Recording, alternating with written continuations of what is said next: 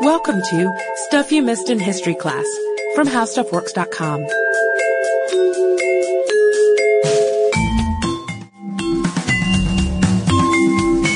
Hello and welcome to the podcast. I'm Deblina Chakraborty. And I'm Sarah Dowdy. And today we are continuing our mini-series of shipwreck stories. And we focused a little bit on shipwrecks in our previous podcast, the podcast that was called 5 Shipwreck Stories. And we chose those mainly for their historical value. Just because we liked them, too. Yeah, pirate ships, Tudor ships, that kind of thing. Yeah, we just chose them completely at random. Well, not completely at random. They were suggested by fans on our Facebook page, but we sort of picked and chose ones from there according to whatever we found to be cool. Yeah. And this time we wanted to focus a little bit more on military shipwrecks. Get thematic with it. Yeah, absolutely. We noticed that a lot of the ones that were on the list that were requested were warships, Navy ships, and so we wanted to look into them a little bit, but we really didn't expect to be as fascinated by them as we were, right, Sarah? Yeah, it definitely turned out to be a lot more interesting than I thought. And partly I was thinking there wouldn't be quite as many personal stories behind it. That was definitely a misjudgment of how it turned out. But one of the things I thought was most interesting was to look at the technical aspects of the design for these ships, to learn a little bit about not just why they sank ultimately, because these are all shipwrecks, or why they went down, but why they were built in the first place and why they were built in these unique ways that they were. Because we're going to talk about some really unique ships that were the biggest at the time, ships that were revolutionary in other ways. And I liked that part, learning about just why these ships were created in the first place. Yeah, a lot of firsts on this list, I think, so that should be interesting for sure. But we're going to go ahead and get started with the oldest one on the list, which is the Vasa. And the story of the Vasa all started when Sweden's king, Gustavus Adolphus, decided that it was time to beef up his navy a little bit. Sweden had been embroiled in war throughout the king's reign with Poland, Russia, Denmark, several wars here. And so he needed more warships so that Sweden would be considered a world power. So he signs a contract in 1625 to build several ships, including the Vasa, which was the first of those to be built. Yeah, and it took 2 years to build the Vasa, and the goal, and the king's goal, was to make it the biggest, most heavily armed ship ever. It's going to be a goal for a few of these ships.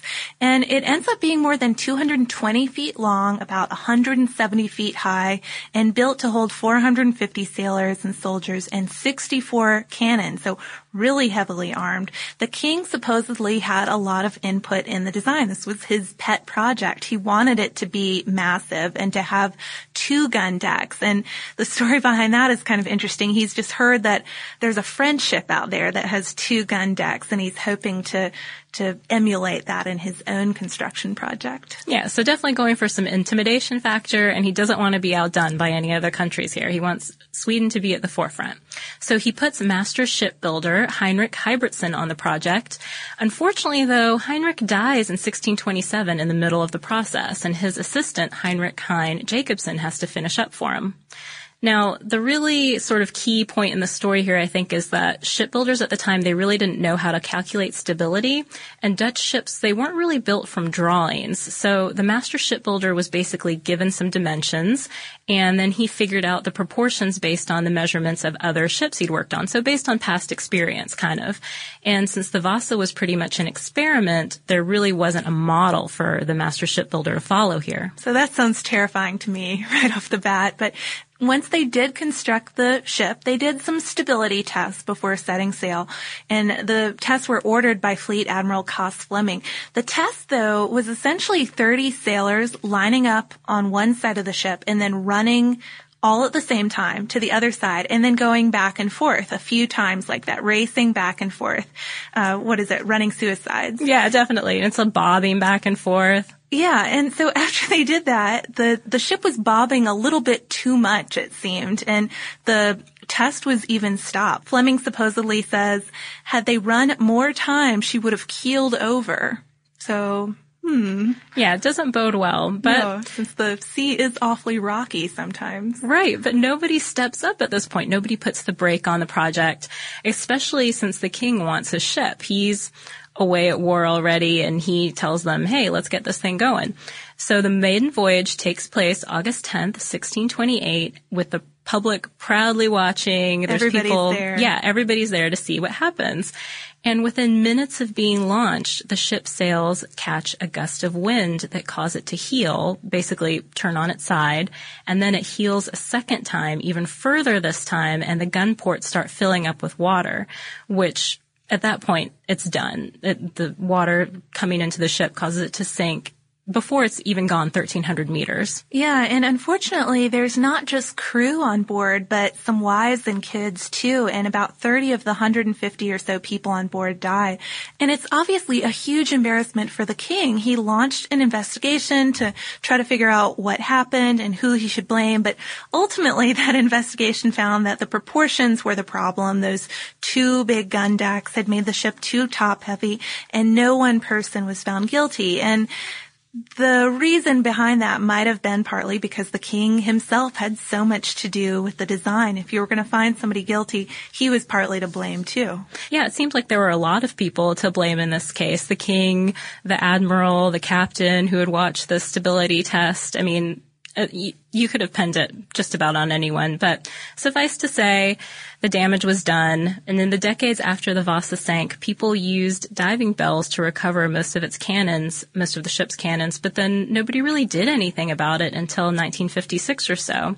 And that's when amateur shipwreck hunter Anders Frantzen came into the picture. He located the Vasa after a several-year search and basically did this by using a rowboat and a homemade sounding device. So the Swedish Navy helped to raise the structure, and the really cool thing about it is that the 330-year-old ship was really in really good shape. It was largely intact, and conservators spent about 17 years preserving it, and it was finally unveiled with great fanfare in 1990. And today the Vasa Museum is one of Stockholm's biggest tourist attractions, and it's got a lot of artifacts there too, because according to the Christian Science Monitor, in the first 5 months after the ship was raised, archaeologists found about 14,000 items on board, including some cool things. I mean, there are coins and clothes, the sort of stuff you'd expect, but also a backgammon-like board game. So they were planning on having a good time, I guess, before the ship Yeah, well, down. They needed a way to while away all those hours at sea. Definitely. Yeah, so the Vasa is kind of a museum in itself, too, and it's amazing that they found all this stuff intact. But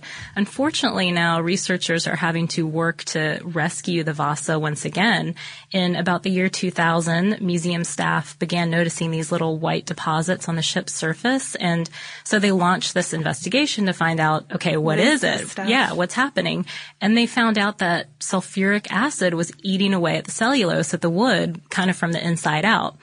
So they thought this might have something to do with the preservation agent that was used when they were conserving the ship, and maybe that iron that was also used in that process is sort of used as a catalyst or is a catalyst to this.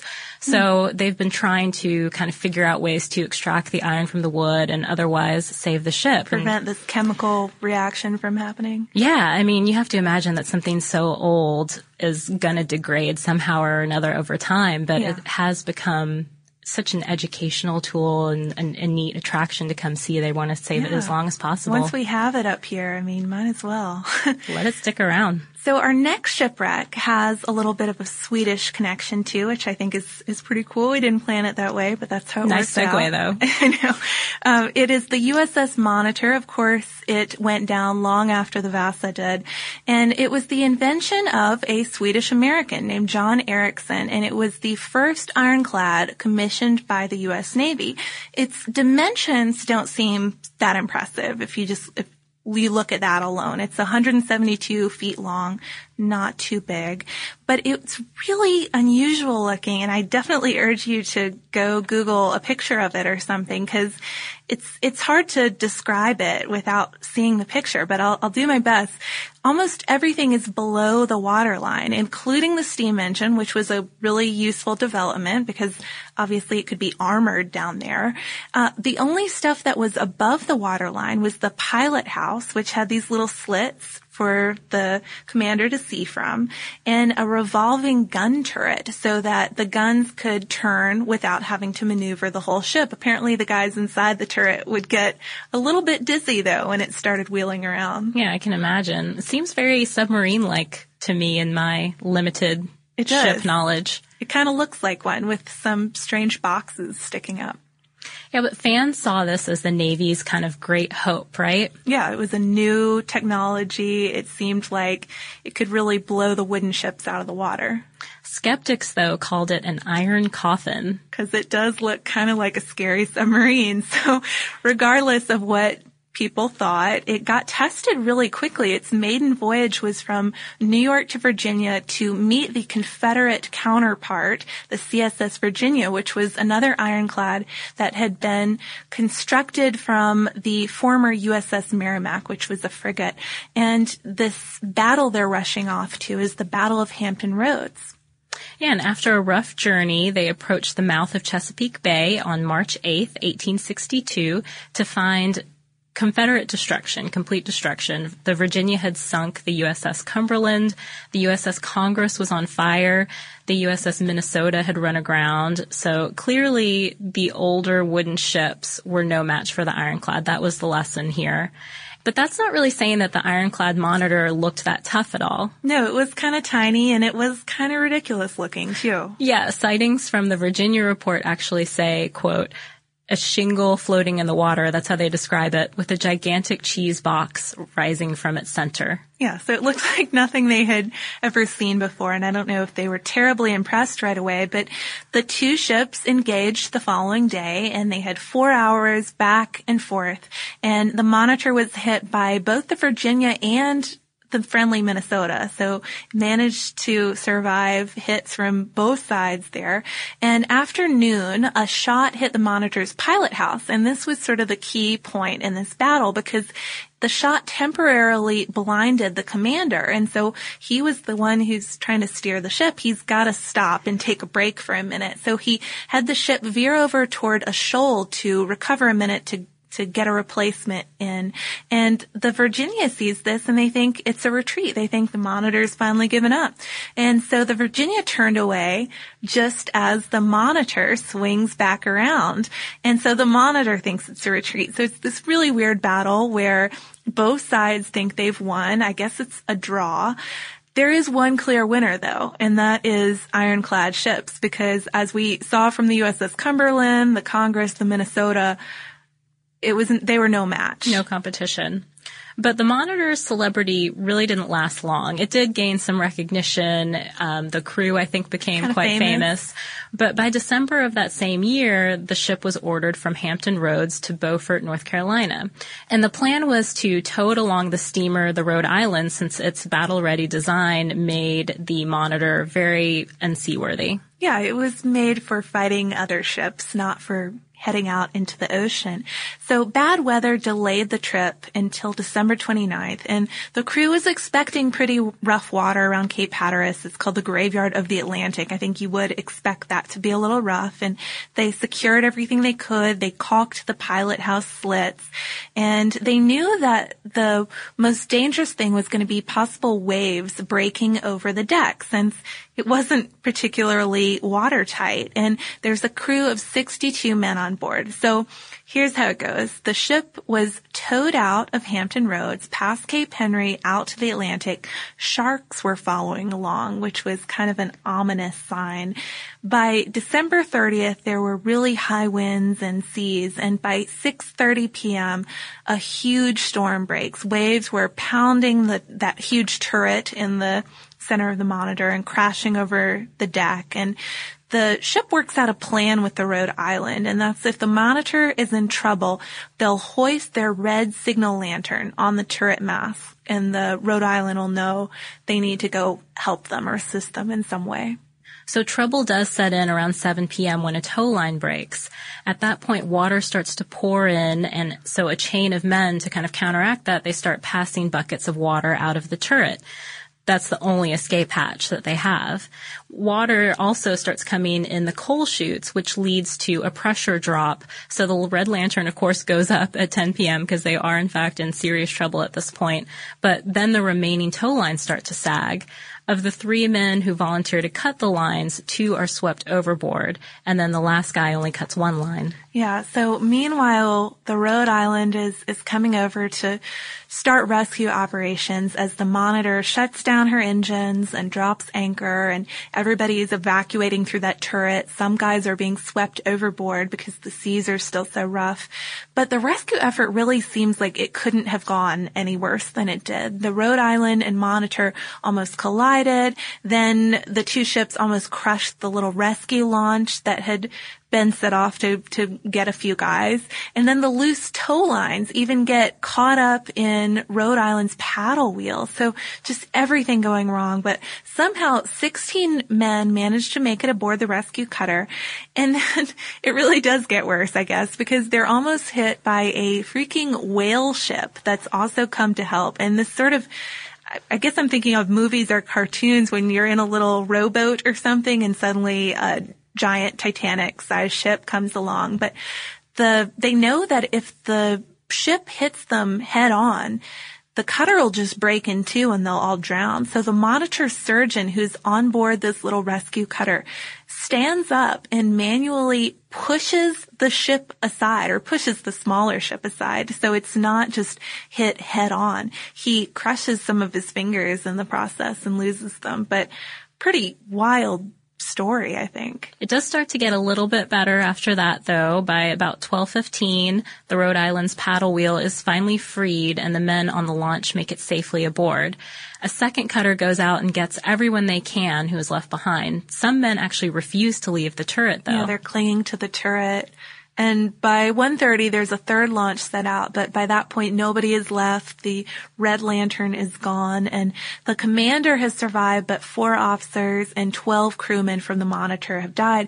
5 guys from the USS Rhode Island are actually awarded Naval Congressional Medals of Honor, too, for helping with this rescue effort.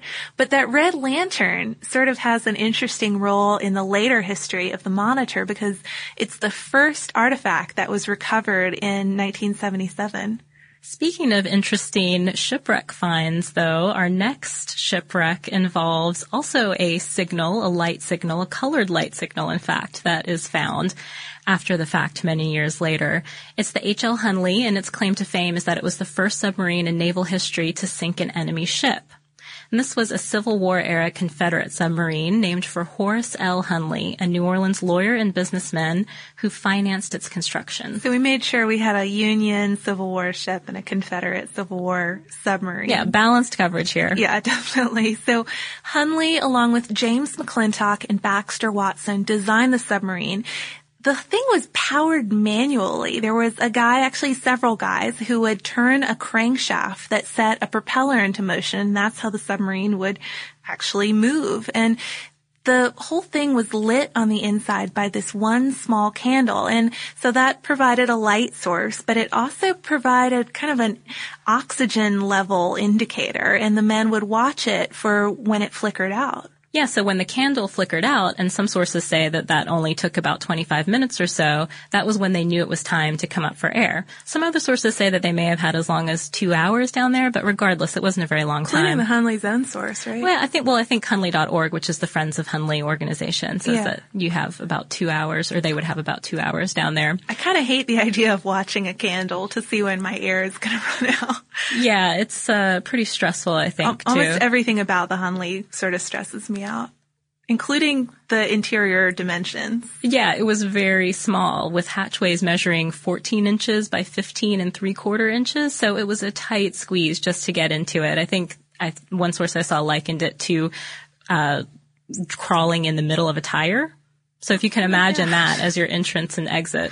So not a whole lot of room to move around on the inside either. Sounds pretty primitive, but the Hunley was actually way ahead of its time. Present-day submarines have some design similarities, including adjustable diving planes and a few other things that the Hunley had. So it seems basic, but it was really advanced. Yeah, so it was constructed in Mobile, Alabama, and it's there where a few successful test runs took place in 1863 before it was put on a train to Charleston in August 1863. And the plan was to try to break the Union Army's blockade on all southern ports, which Charleston was, of course, the focal point there. So the Confederate hope was that the Hunley could sneak in. It would be their secret weapon, and they'd help break through that blockade. It didn't get off to a great start, though. Yeah, before the Hunley was ultimately wrecked, there were 2 failed initial runs, too, in which the sub sunk, killing most or all of the crews. The first run, or kind of attack attempt, was on August 26, 1863, and Hunley himself was part of the second crew, and he died October 15, 1863, when the sub sank during a routine diving exercise. So... Yeah, but the amazing thing is both times the Hunley sinks, people are able to recover the Hunley from the ocean floor and bring it back up and put it into service again. Although, surprisingly, not everyone is that enthusiastic about this. Perhaps not too surprisingly, since it does seem to be a bit of a death trap already. General P.G.T. Beauregard, who was in charge of Charleston's defense, really wasn't eager for a third go-round. He said, quote, "I can have nothing more to do with that submarine boat. It's more dangerous to those who use it than the enemy." Yeah, so he wasn't for it, but others eventually talked him into it, so he finally agreed to a third try with one condition, that those who volunteered for the crew must be warned of the, quote, desperately hazardous nature of the service required. In case you hadn't already gotten word. In case you hadn't already gotten the picture. But he did get volunteers. He managed to recruit a crew. They assembled a crew of 9 and got ready for the Hunley's third mission, which happened the night of February 17th, 1864.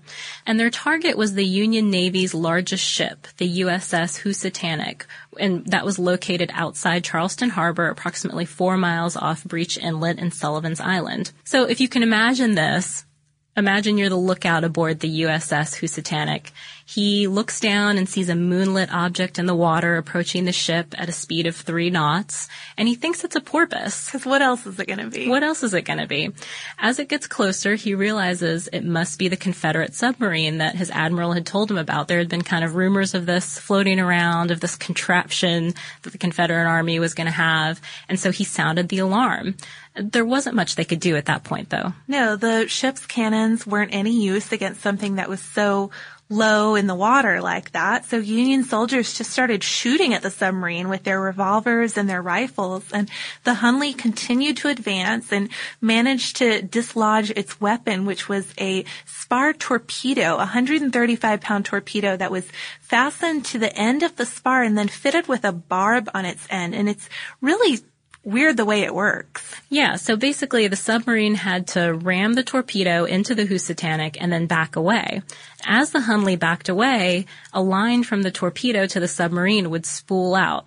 And once the submarine was at a safe distance and the rope finished unspooling, the tightening of the rope triggered the torpedo's detonation. So it was basically like a rope detonator. Pretty clever, if you think about it. So the Union ship burned, the torpedo went off, and the Union ship burned for 3 minutes after the explosion before it sank to the bottom of the Atlantic. Still, though, all except for 5 of the 155-man crew survived, so it wasn't a huge loss of life. Not for the Union side, definitely. No. It said that the rebels then opened the hatch and waved their blue light that they had, which was to be their mission accomplished signal to their fellow Confederates on the South Carolina shore. But at some point after that, it vanished. And theories of what could have happened vary. Some people think that maybe the submarine was too close to the Housatonic when the torpedo exploded, or it may have taken in too much water when the hatch was lifted to wave the blue light. Some people think that the wakes of the Union ships rushing to assist the Housatonic swamped the Hunley, or one of the ships may have actually struck the sub. Yeah, and then another possibility is that the soldiers, when they were shooting at the submarine, managed to somehow shoot out the glass on the sub's conning tower, which was sticking slightly above the water, and that allowed water to rush in. Yeah. So regardless, though, the Hunley went down, and people looked for it for years and years and years. P.T. Barnum, our old friend, he's appearing in all these podcasts lately, once even offered a $100,000 reward to whomever could find it. And it wasn't until 1995, though, when a diving team that was led by the novelist Clive Cussler found the Hunley on the ocean floor under 30 feet of water and several feet of silt and sand just outside of the Charleston harbor. Other people claim that they found it first, but Cussler gets the credit. And the Hunley was finally raised in 2000, and since then researchers have been exploring it really carefully, trying to solve the mystery of why it never came back home, why it never got where it was supposed to go. A recent theory is that the submarine wasn't actually flooded, but rather that the crew died of suffocation or some other cause instead. And they think this because the remains that they found in the submarine actually suggest that people were still at their assigned battle stations when they died.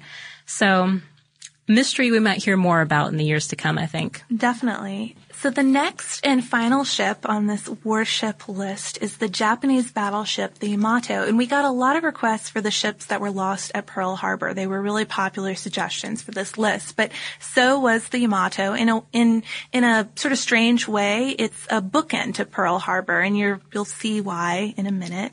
Air power takes out battleships, except in this case, the players are reversed. But when the Imperial Japanese Navy commissioned the Yamato in the mid-1930s, battleships were really at their height. They were key to fighting a war, and it was the heaviest and most powerful battleship that was ever built. And a complete secret, too. They didn't want anybody to know. There were miles of fishing net that were stretched around the dry dock where it was being built, and no one ever even had a full set of plans, so people didn't know what exactly they were even working on. Yeah, now we know the basic specs, though. It was 863 feet long and 70,000 tons. No Japanese shipyard at the time could accommodate these planned dimensions that they had because they were just so massive.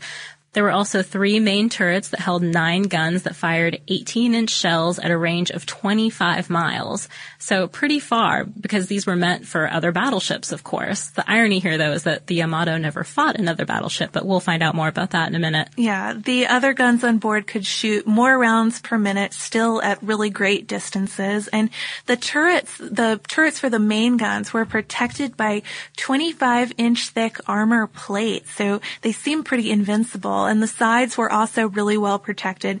But the bow and the stern were sort of the most vulnerable spots. If the ship is going to have a vulnerable spot, it's that. Yeah, but the ship was quick for its size, 28 knots and 4 steam turbine engines. It also had 1,150 watertight compartments, and these could stop the flooding or flood on purpose to stop listing. And an added bonus to this was that it was really comfy, too. It had more room than average and better food on board as well, which I think is an interesting detail. I saw noted a few times that the sailors were served white rice instead of barley, so big difference there.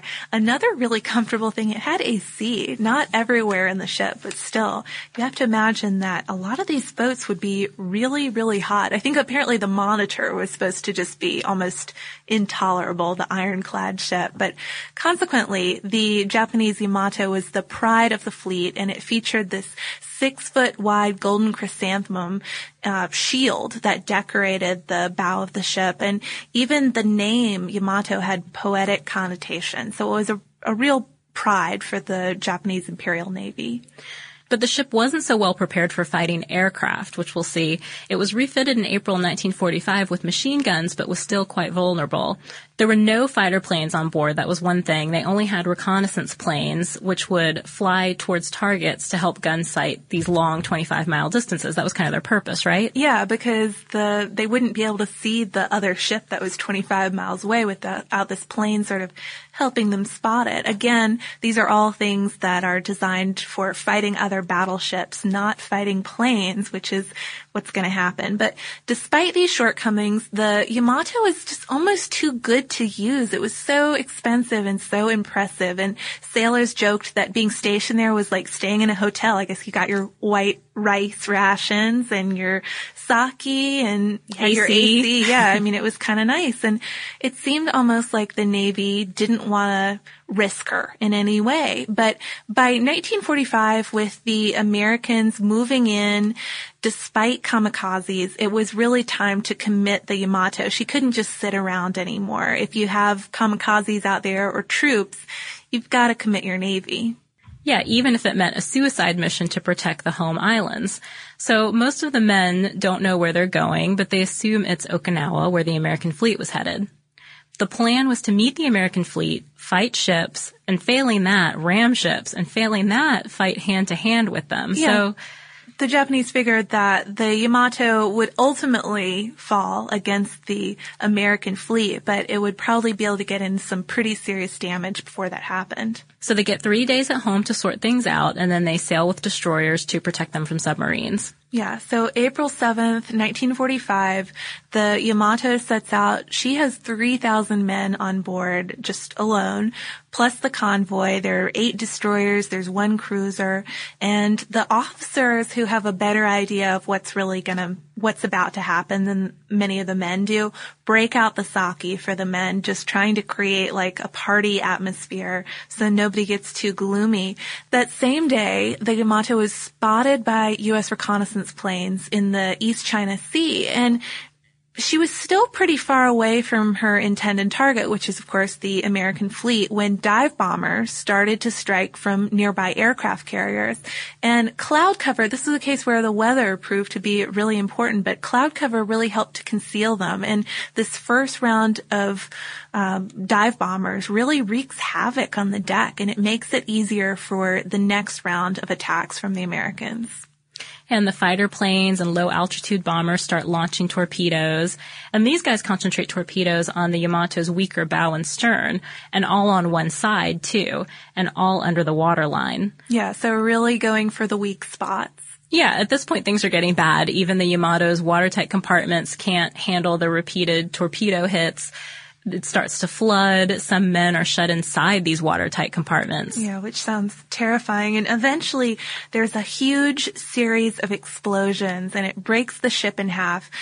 People have tried to figure out by looking at the wreckage since then what really happened. It's likely that a fire ignited in the magazine and blasted the ship in two. But it might have been the largest blast ever at sea. And if you look at some of the survivor accounts, it's really, a lot of them don't even remember falling into the water just because this blast is so big. They're just launched into the water. But 2,747 men go down with the ship.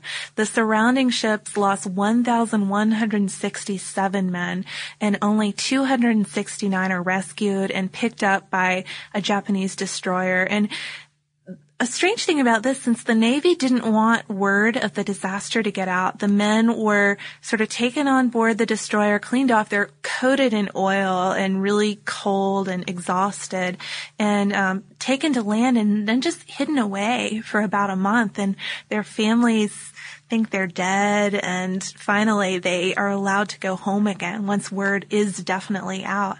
Just a strange end to such a huge disaster. Yeah, and one of the worst, I think, that we've covered in our shipwreck lists, our various shipwreck coverage, in as far as loss of life goes. Yeah, definitely. Well, we have one more battleship that we're going to cover in its own episode, just because there are 2 ships involved. So, how many entries can you have on one list? Yeah, true. I guess that'll bring us to 11 total for this little mini series. Yeah, and there's still so many more to go. It's not like this is the last time we're ever going to cover shipwrecks, but it's been fun to kind of do a bunch of them at once. Yeah, and just seeing all the wrecks that you guys suggested too. It's really interesting. I guess a lot of y'all have favorite shipwrecks. It's been fun to learn about them. Yeah, definitely. We're going to hang on to that list and maybe pursue some of them a little further in the future.